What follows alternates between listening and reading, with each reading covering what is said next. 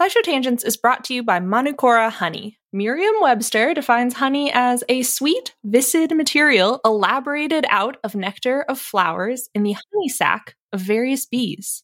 And that's all good and fine, but old Merriam and Webster used some words that I don't know and didn't really hit the mark when it comes to talking about Manukora honey. First off, Manukora isn't just sweet and viscid. It's got a rich, complex taste and a creamy, melt-in-your-mouth texture that you won't find in your average, everyday grocery store honey. And nectar of flowers doesn't cut it when you're talking about the nectar of the Manuka tea tree in New Zealand, the only nectar these bees feed on in the production of Manukora honey. In conclusion, Manukora ain't just your average boring dictionary-defined honey. It's special honey. I know this firsthand. They sent us a jar, a squeeze bottle, and some honey sticks, and we've been sharing them around the office of their MGO 850 Plus, their best-selling honey.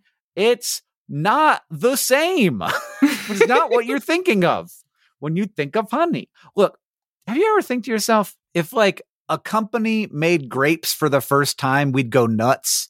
I feel like honey is this way, where I'm like, if anybody like made this up, we'd be going out of our minds. But this is like if honey happened again. Did you like the honey, Sari? So I moved into a new place where there's no insulation in the walls. And so I've been drinking a lot of tea.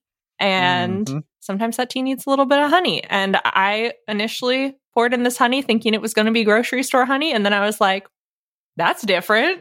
And now it's a little breakfast treat. It's a great breakfast treat because it's a little like it's for toast. I could put like this on my butter toast and I'm like, ooh, I'm having an experience. So Merriam-Webster also defines ultimate as the best or most extreme of its kind. Now that one fits Manukora to a T. Indulge in the best or most extreme sweet viscid material elaborated out of nectar of flowers in the honey sac of various bees from Manukora. If you head to manukora.com/tangents, you can get $25 off their starter kit, which comes with the MG 850 Plus Manuka honey, a free travel pack of honey sticks, a free wooden spoon, and also a free guidebook. That's manukora.com/tangents to get $25 off your starter kit.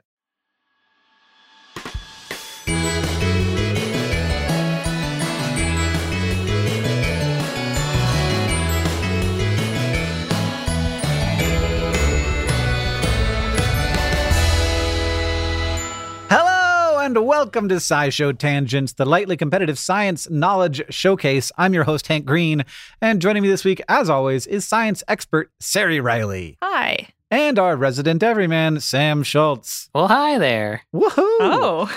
We're headed into St. Patrick's Day, which may have something to do with today's topic. So there's a thing at McDonald's, and maybe elsewhere, called the Shamrock Shake. Have you guys ever had a Shamrock Shake? I have not. I have also not. Oh, no. I also have not. Okay. And so what I want us to do is stop the podcast right now. Okay. And all go to McDonald's. What I actually want to know, by far, for me, the best flavor combination of any sweet food is mint and chocolate. Oh, yeah. That's a good one. I don't like, sometimes people will come over to my house and they'll bring a chocolate bar and I'm like, yes, excellent, a chocolate bar. And sometimes it will be chocolate and I'm like, great, fantastic. Sometimes it will be something mixed with chocolate. And if it is not mint, I'm like, why? If you're going to put something into the chocolate, why wouldn't it be mint? This is my best flavor combination. It's what I had on my wedding cake. It's all I ever want. Whoa, you had a mint chocolate wedding cake? I did. Yeah. Was it an ice cream cool. cake or was it just a mint chocolate cake? It was just like, it was a chocolate cake with like a minty, like a thick peppermint patty mint, like icing in between the layers. Oh my God, that's so fucking good. You guys got to get married, Sam. So you, Sari, whoever, I don't care. I want to go to a wedding. What, yeah. Andy's Mints, that's one of the top tier candies, exactly. I would say. Yeah, I love that shit. Junior Mints, also Peppermint good. patties. Good goo. Oh, yeah, so good. So you guys seem to be on board with mint and chocolate. I love, well, I don't know if this really counts, but I love malt, like a chocolate malt. So chocolate plus malt is a good one. I like chocolate plus orange, too. No! This is one of my least favorites. So sorry. I don't know. What about chocolate well, strawberry? No, chocolate fruit, I'm always out. You don't even like a chocolate strawberry? Well, I haven't eaten a strawberry since 2004 because of my tiny sickness. seeds. Somebody's got to Yes. invent a seedless strawberry for You can pick them off. It just takes a really long time. That sounds really miserable, yeah. I think we've scientifically proven that chocolate mint is like the unbeatable, basically. Everybody seems to agree. Yeah. Yeah. Every week here on Tangents, we get together to try to one-up, amaze, and delight each other with science facts while also trying to stay on topic. Our panelists are playing for glory and for Hank Bucks, which I will be awarding as we play, and at the end of the episode, one of them will be crowned the winner. Now, as always, we introduce this week's topic with the traditional science poem. This week, it's from me. But I have to say, you have to pay attention because it is interactive. Okay. Okay. 550 nanometers wavelength, 2.25 electron volts. I've got two people I could ask. I'm going to ask Sam Schultz. What does it mean?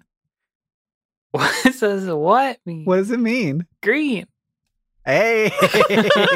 Nix the color of the biggest whale and the color of the face that's kind of smiley. We've got two people I could ask. I'm going to ask Sari Riley. What does it mean? Green. The color you get when you're getting ill. Most of the nation of Brazil. Famously, chlorophyll, an army man's twill, and a $1 bill. The last name of the man who's talking now, Sam and Sari together. Wow, what does it mean? Green. The topic of today's episode is green. That was really, really good. Okay, great. So the topic for today's episode is green, which is a color. It's the first time we've ever done a color. It's the color of my last name. I share it with a lot of wonderful people. And Sari, what is green? Well, yeah, it's a color. And I'm glad you mentioned wavelength because that's how I was going to define it. It's like in the middle of the visible spectrum. According to one lighting company that I found that will remain nameless because we're not sponsored, it's from 490 to 570 nanometers. But that in itself gets at the subjectivity of green because I'm sure that other people will have their own sense of like what wavelengths encompass the color green, and that extends across linguistics and cultures. So like because we are English speaking and we were all born and raised in the United States, like we were pretty much taught the Roy G. Biv rainbow of colors. Minus the indigo, probably. I don't know. Yeah, I only learned. It was in there, but not for any clear reason. Just to make Biv make the Yeah, because we needed a vowel. Yeah, but green's right in the middle of that. And so it's like a Crayola crayon. It's green. And it's become a pretty standard, like one of the classic colors that things can be is green. Yeah. But Sure. in other cultures, like particularly before modern times when English has become like such a dominant language and culture, then there's a lot of like linguistic relativity. And so people talk about this a lot, how some cultures combine the words for blue and green or like didn't have separate words for them until more recently. So before modern times, Korean and Japanese and classical Chinese, so like in a lot of Asian countries and I think like Middle Eastern and South American, basically like across the world as far as we can tell, there was less of a distinction between blue and green, and they were both kind of just considered the same part of the spectrum. And a lot of the words for green derive from words for like plants or vegetation rather than as like like blue was the color, and then when we decided to add green in, then it's like, okay, let's just borrow the word for plant and stick it in there, and that'll be an extra color now. Yeah, I mean, it seems to me like green would be one that it's one you see a lot, mostly in one situation, which is vegetation. That non-distinction between blue and green is not something that I've ever been able to like wrap my head around, I guess, because those seem like the two colors in the world to like the most common ones. Yeah, before people were walking around, it's like blue, green. Those are the two earth colors, you know? Yeah, they're the earthiest colors. I like them both. They also make a great color together. It's like that. I've always been a huge fan of like teals. Oh, combined, of course. Yeah. Is there any significance to it being in the middle of the rainbow? Does that mean anything special for green? I've heard it's like the hardest color for us to see or something like that. Is that true? And that red is the easiest color for us to see. Does that mean anything at all? I don't know specifically what you're talking about. I know that night vision is in green because we can tell the difference between shades really well. And so that's why I think the developers of night vision chose green so that we can like distinguish. Oh, we can see objects. it real good. Yeah, so I think opposite of what you're saying. Okay. And where does the word comes from? Plants. Yeah, it comes from plants, specifically grow. So like the same root as grow and grass. And why is your last Makes name sense. green? I think that, well, I don't know, but oftentimes it's due to the place where the person lived. Hank of the Green Hill or something, perhaps. Hank o' the Green. Yes. Yeah, it's from my Irish side. That's the only foreign country I've been to besides Canada, and it is extremely green. It's beautiful. Super green. Yeah, because it's always moist. It's quite rainy and moist. Yes, not as much damp blue spot. there, but there is quite a bit of green. Well, now that we have a pretty good handle on what exactly green is, and also that it, of course, is made up. But the green I see, is it the same as the green you see? Because the people are always bothering me about this. I don't know. I know. Neither do I. Let's move on. Yeah. That must mean that it is time for the quiz portion of our show. This week, we're going to be playing a little game of truth or fail. But green edition, because most of our planet is green, thanks to chlorophyll, the amazing pigment that allows many microbes and plants to make their own food. But chlorophyll is good for so much more than just photosynthesis, and people have been working on using the chemistry of chlorophyll for other applications. It's a really great molecule. Why not try to do other stuff with it? Mm-hmm. The following are 3 stories of green, in quotation marks, technologies, big air quotes, that use chlorophyll, but only one of them is real. Which one is it? Is it number 1, a gut imaging smoothie? So to help doctors study the inside of a patient's stomach, scientists created a green juice made out of chlorophyll-based nanoparticles that can be imaged with different scanning techniques. But it could also be fact number 2, a plant-ish based laundry detergent. Chemists concocted a laundry detergent made of chlorophyll and an iron powder called wash blue that, when mixed together, react to make whites brighter in the wash. Or that one might be fake too, and it could be fact number 3, a less frustrating cooking experience. Scientists invented a new process for making nonstick coating for cookware that uses a molecule in chlorophyll as a surfactant during the manufacturing process, resulting in a vibrant green but easy to clean cooking surface. So which is the true chlorophyll-based innovation? Is it a gut imaging smoothie, a plant-ish based laundry detergent, or a less frustrating cooking experience on your nice green pans? I think I would have seen a green pan, and I can't think that I ever have. There's a lot of pans, man. It is, according to me, the hardest color to see, though, so maybe I didn't notice. You just didn't see it. Yeah. I think you'd see a vibrant green pan. It's a weird thing. It would be kind of gross to cook on a green pan, too. I don't think it would sell. I don't think you want to cook on a green pan. That one's right out, in my opinion. I love a great nonstick pan. I think that's true sign of middle age, is loving a good knife or a good cookware. It's That moment where you have like a real favorite pan. Uh-huh. Yeah. I just got a new knife and I cut my finger really bad with it. Oh, no. But the thing I thought was, this is a hell of a knife. Oh, what an old man thing to do. But yep. I think for the same, I feel like the green smoothie seems straight out of sci-fi, which could either mean it's real and someone's experimenting with it, or it's absolute garbage. Because can you even image? I don't know. I don't know enough about your gut and digestion that, like, could you drink a smoothie and it probably tastes horrible. People definitely eat like chlorophyll supplements. I see it all on TikTok. People being like, you got to buy this chlorophyll powder. Change your life. That one just seems like that one seems overly complicated to me. Like, what's that knife that cuts the thing? Occam's razor. Slap chop. Oh. The slap chop. Yeah. Yeah. Occam's slap chop. Why Occam's slap chop to this? It just seems like you make a pill or something. Smoothie's so messy. Yeah, yeah. I don't. But we can't go on. We have to decide what Occam's slap chop does. Because Occam's razor cuts away things around if there's excess information. We don't have to have like this thing caused this thing. It's just this thing on its own. So you're cutting away things. But Occam's slap chop, it turns big ideas into small digestible bits that we can much more easily understand. It's just the modern, easy to clean alternative to the razor. I think it's what we do during the definition section of these episodes. We take something simple, like a word that should be straightforward, and then we're like, but actually, we've ruined it for you. Yeah. It's no good anymore. It's just tiny bits that don't make sense. Well, you know what?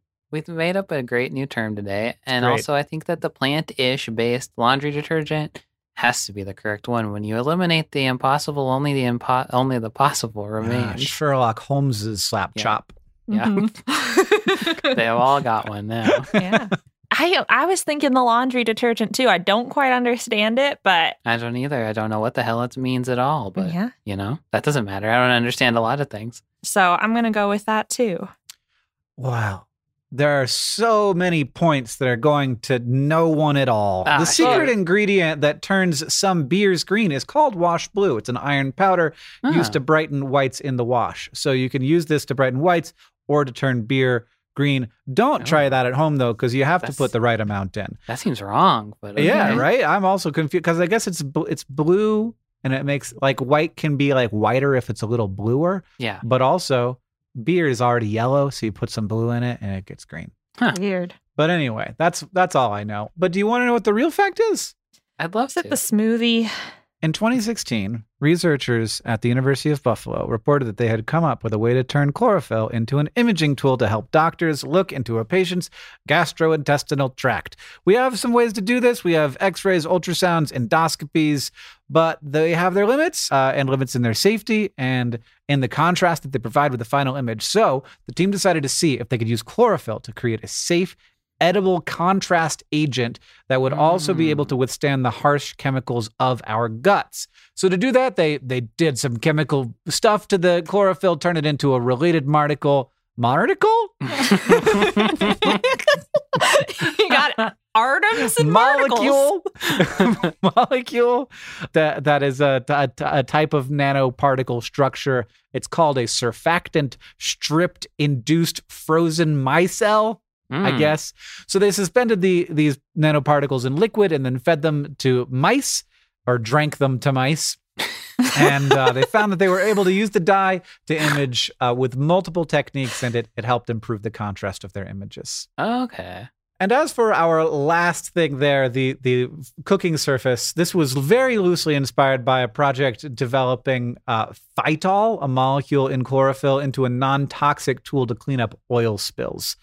So not related, and you're right, there is no green pans. I would think that chlorophyll would be bad to use in laundry detergents because my experience with grass is that stuff sticks around. Come out. Yeah.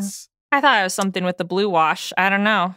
Chemicals are weird. Yeah, chemicals are weird. You take one thing, you do one thing to it, it turns from a poison into a delicious treat. Mm-hmm. Or vice versa. You never know. Be very careful out there, everybody.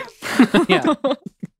Don't be pouring stuff in your beer unless it's supposed to be in there. That's right. Well, now it's time to take a short break, and then we will be back with the Fact Off.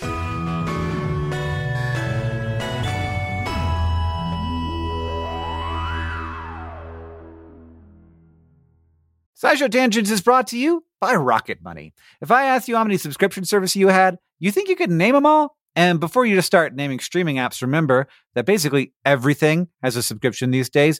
Video games, dating apps, food delivery apps. It's a subscription service world. We're just living in it. And with all of these subscriptions, it can feel like money is just flying out of your account, and that, frankly, sucks.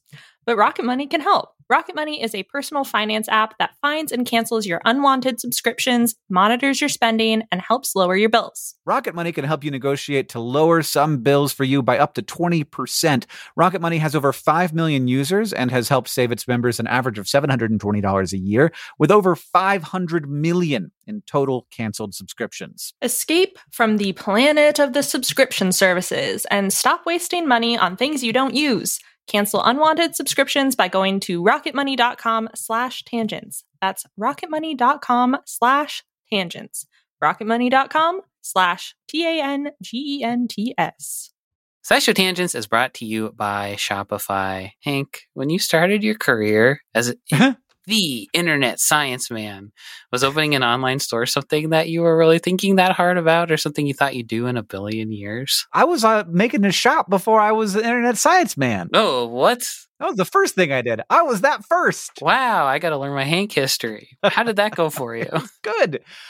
Here's what I'll tell you. Like the part where we start selling a thing and you get to see the number go up is so exciting. And when it's just like you by yourself, you got to be careful.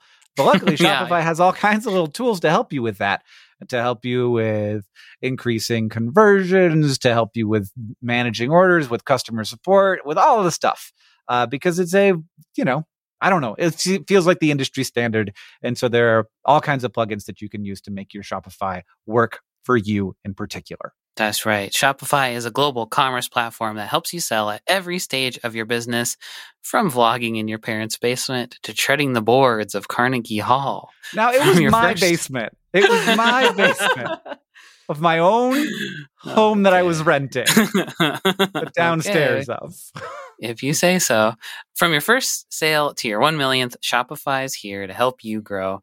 And they've got a proven track record, my friends. Shopify powers 10% of all e-commerce in the US and powers entrepreneurs in 175 countries. They have, as Hank mentioned, the internet's best converting checkout, 36% better on average compared to other leading commerce platforms. And they have award-winning customer service, because businesses that grow with Shopify. You can sign up for a $1 per month trial period at shopify.com/tangents, all lowercase tangents. Go to shopify.com/tangents now to grow your business, no matter what stage you're in.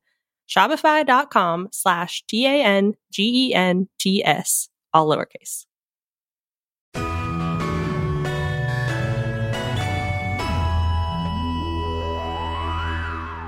Welcome back, everybody. It's time for the Fact Off. Our panelists have brought science facts to present an attempt to blow my mind. And after they have presented their facts, I will judge them and award Hank Bucks to the one that I think is going to make the best TikTok. To decide who goes first, I have a trivia question for you. And I got a tiebreaker, too, which is how many calories are in a Shamrock Shake. Many studies have found that green spaces like parks can reduce blood pressure and the odds of hypertension or high blood pressure by 1 to 9%. This reduction goes for both systolic pressure, when you pump blood throughout the body, and diastolic blood pressure between heartbeats. On average, by how many millimeters of mercury do green spaces reduce systolic blood pressure? I'm going to guess something that would make you die, probably on accident. 2. That's good. You would not die. You would not die. Yeah. I'm going to say 10.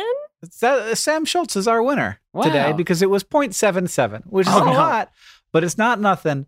So get out there, touch grass. What they really should do is, people who've been on Twitter all day, how much does it reduce your blood pressure when you go out and see a park? Because I know it is effective for me. How many calories do you think is in a large Shamrock Shake? I bet it's a little bit lower than you think. I think there are 980. Okay. Oh, I was going to guess 600. Oh. Sam was closer, but only barely. It was 800. They use the low-fat stuff at McDonald's. This is a really effective advertisement for McDonald's, at least for me. Yeah. It's working on me. Anyway, Sam, that means that you get to decide who goes first in both cases. So thanks for not messing it up. Double winner. How about that? Right. Uh-huh.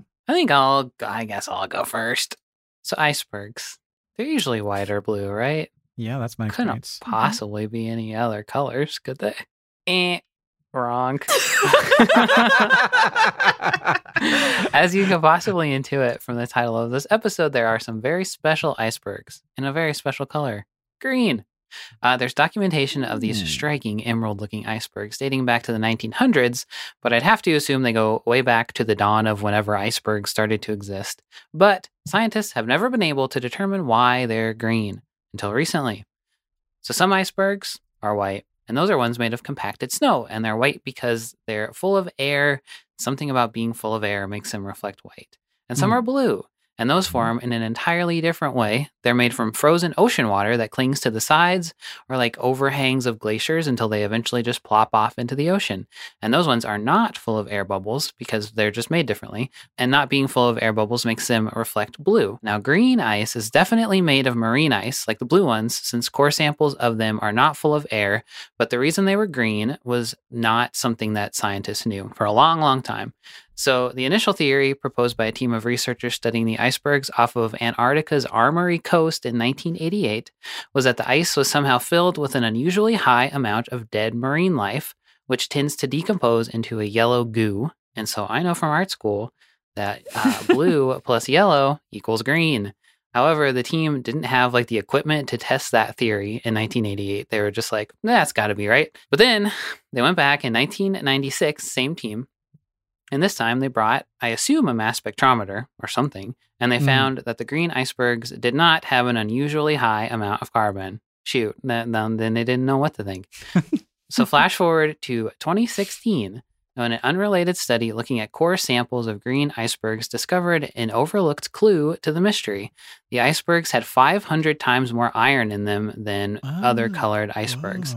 And iron plus ocean water equals oxidation, aka rust, which can be kind of orangey yellow. And as I said before, yellow plus blue equals green. So that's the current theory for why the icebergs are green. But how did all that iron get in there in the first place? It's likely coming from the ground up dusty remains of rocks that glaciers scrape over as they flow around, which apparently is known as glacial flour, which I just learned, which is a very charming name, I think. So anyway, this dust pours into the ocean at points where glaciers and the ocean meet, and it fills the water with iron-rich dust, and it's ready to end up in sea ice and rust up into green. And if this turns out to be what's happening, scientists also think that the green icebergs could be an important part of some sea life's nutrient cycles because it's bringing iron out into the ocean. And that's just something that we have never even thought about. And that could also be a very bad thing if there aren't any icebergs someday soonish left to do that. Green ice. I'm looking at some pictures of green ice. It's pretty cool. They're pretty. Yeah, they're pretty. I like that nobody cared that much. It's that kind of what it seems like. They kind of found it by accident. They were like, it's not a big deal. It's green. Yeah, it took them until 1988 to look into it. then they were like, wrong. Well, we don't have the right machine. See you in a decade. Then they were like, well, we're wrong. See you in another decade. I think that was fun too. Eventually we'll learn everything, but we're not in any rush. Not the most pressing of life's mysteries, I suppose. It's cold up there, and we have to bring heavy equipment, and who's going to give us money?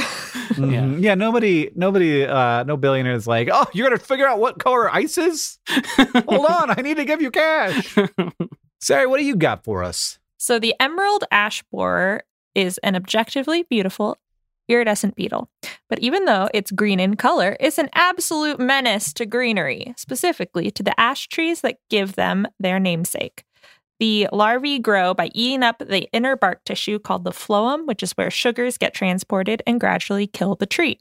And in fact, emerald ash borers have been responsible for tens of millions of tree deaths in at least 35 states in the U.S. since they were first found in 2002.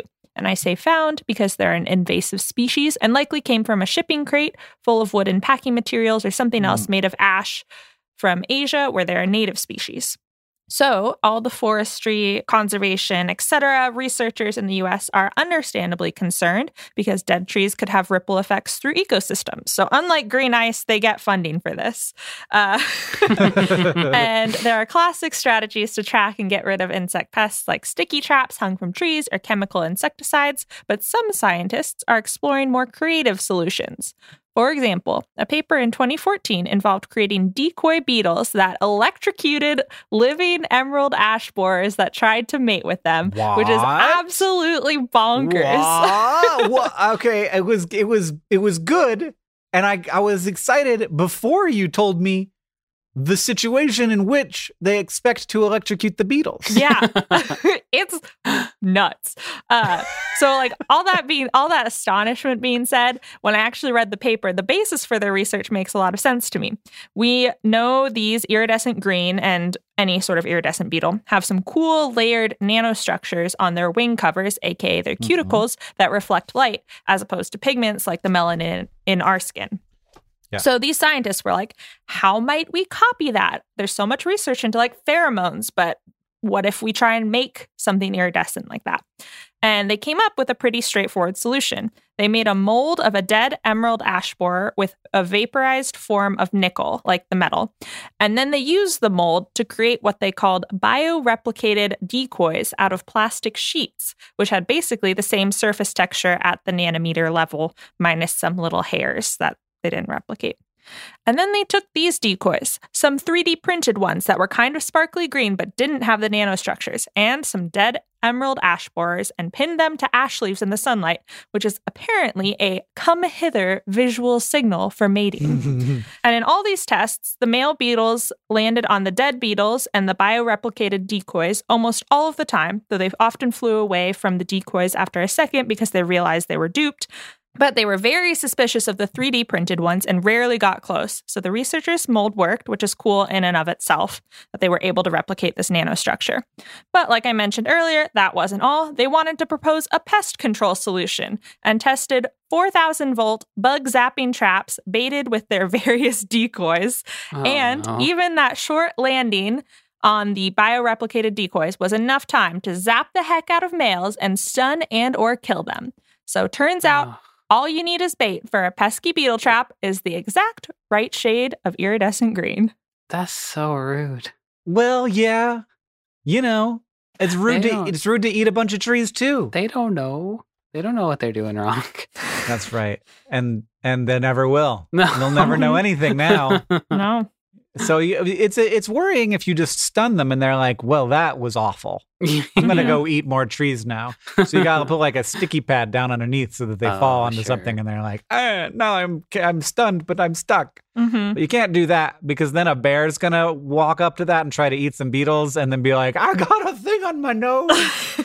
So I'm just exploring all the different possibilities here. It seems the beetles bad. go off and stress eat even more trees because they're like, oh, my penis. No. How many volts is it? 4,000, which I think is like, a lot, but I think it's like comparable to electric fly zappers. Yeah, I imagine that it's probably based on the same technology. Yeah. Give me a bit of a hurt if I touched it, though. Yeah, I'll give you an owie. notice. Okay. I like this one a lot, Sari. This is pretty good. It's got a lot of angles that I like. It's got some great razzle dazzle to it. It's got a lot. Yeah. It's shiny. It's literally shiny. beetle. Yeah. It's got sex. It's got death. It's got all the all things of that it. people care the most about: shiny Yeah. things, sex, and death. Mhm. Well, since you guys came into this tied, it feels very clear to me that the razzle dazzle's gonna win it. All Sari's right, taking all the right. episode. Thank Congratulations. you. Now that means it's time to ask the Science Couch, where we've got a listener question for our couch of finely honed scientific minds. Chris P. on Discord and at Pizza Death God on Twitter both asked, why is money in the United States green? And I don't even have a guess. Like, that was long enough ago that they were just like, it should be green. And they didn't have to have a reason. That's fine. It's weird to me to think that I've never thought about Yeah. the fact that somebody had to make that decision. And everybody was like, cool. Is it because That's it's great. hard? Is it like a hard dye to fake? Ah. I have no idea.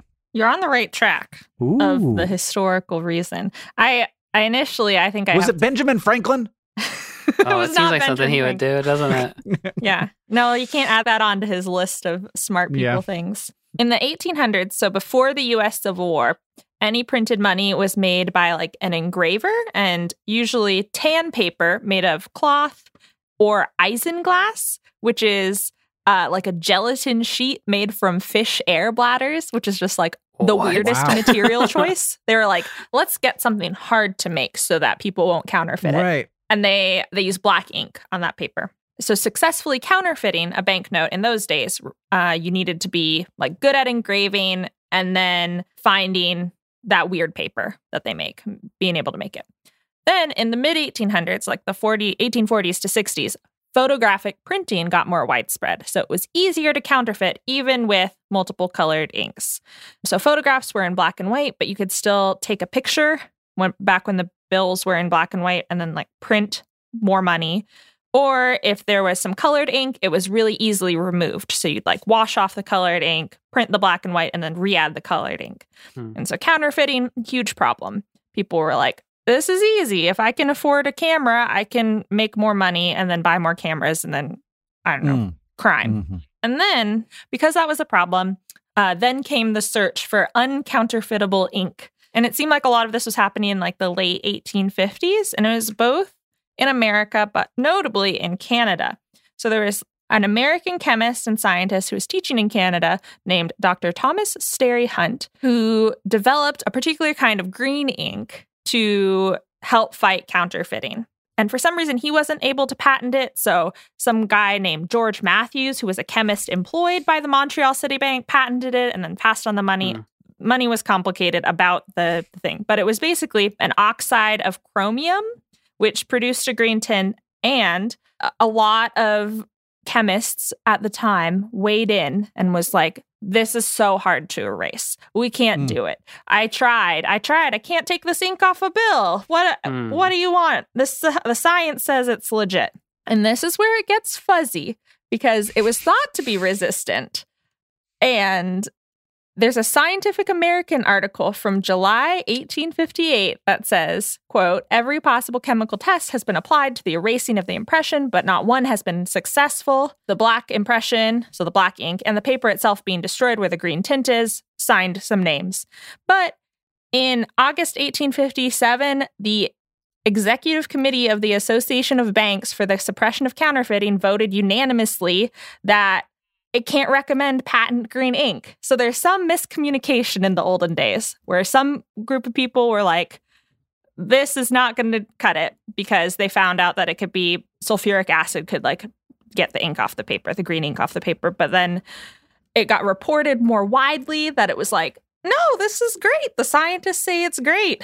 And regardless, the U.S. banknote printers were sufficiently impressed. They were like, I guess, let's go. Let's just use this patent green ink, and used it on Civil War banknotes, most notably on the back, which is where the name greenbacks came from. And then in America, a different person held the patent. This is where I tried to dig into old case law and then got overwhelmed / bored, which is like a very weird combination of feelings. So if you like case law, the link is in the show notes. But he was arguing about getting money because the government's using green ink. But I think they ruled against him and was like, no, we're just using the green ink. And then since then, it's been a holdover. So regardless of its counterfeiting prevention ability, green ink just became more readily available in the early 1900s, and it's was relatively resistant to changes, good enough. And it was found by the government to be psychologically good to have green money because people associate green with growth and I don't know, positive emotions. You always see a green check mark. Even that was in the early 1900s. So they were like, green money gives us a good feeling and makes people feel good about it. And so it just became a holdover.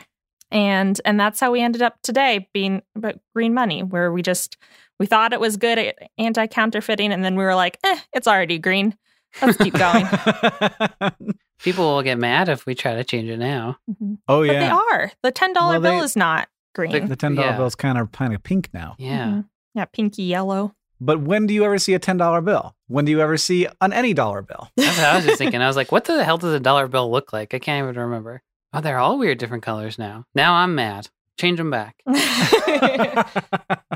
If you want to ask the Science Couch your question, you can follow us on Twitter at SciShow Tangents, where we will tweet out topics for upcoming episodes every week, or join the SciShow Tangents Patreon and ask us on Discord. Thank you to at RadagastWiz, at AirbyDragons, and everybody else who asked us your questions for this episode. Those are both Very thematically appropriate. Yes, exactly. If you like this show and you want to help us out, it's really easy to do that. First, you can go to patreon.com/SciShowTangents, and you can become a patron of the show and get access to things like our newsletter and our bonus episodes, which are very fun. Second, you can leave us a review wherever you listen. That helps us know what you liked about the show and helps other people to find the show. And finally, if you want to show your love for SciShow Tangents, just tell people about us. Thank you for joining us. I have been Hank Green. I've been Sari Riley. And I've been Sam Schultz. SciShow Tangents is created by all of us and produced by Sam Schultz, who edits a lot of these episodes, along with Seth Glicksman. Our story editor is Alex Billow. Our social media organizer is Paula Garcia Prieto. Our editorial assistants are Devoki Chakravarti and Emma Douster. Our sound design is by Joseph Tuna Medish. Our executive producers are Caitlin Hoffmeister and myself, Hank Green. And we couldn't make any of this, of course, without our patrons on Patreon. Thank you. And remember, the mind is not a vessel to be filled, but a fire to be lighted.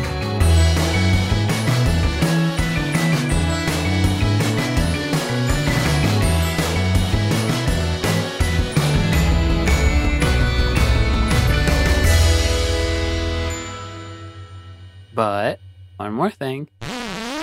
Orb weavers are spiders that make spiral-shaped webs, and they're pretty great to look at, too. We look at some orb weavers to let us know when our food is getting too toxic because they eat aquatic insects, so the amount of mercury in them can be used as detectors for the mercury levels in the fish that we eat. That's not about green, but some orb weavers, like male Aerophora Nephiloides, are just fun to look at because they have bright green butts, which helps them blend into trees. So we just found a green butt. Yeah, we just found a green butt. And then we were like, and here's a science fact that's unrelated to the green butt. Yeah. Okay. At least we found somebody that had a green butt and a different color rest of their body. I feel like that counts. Yeah, you can't have an animal that's just green all over. No. Like those bugs that Sari likes to kill. Yes, and that I set up the electrocution in my backyard. Sari wrote this paper. Sari is a bug murderer and she loves it. Yeah, she's confessing to her crimes right now. Mm-hmm.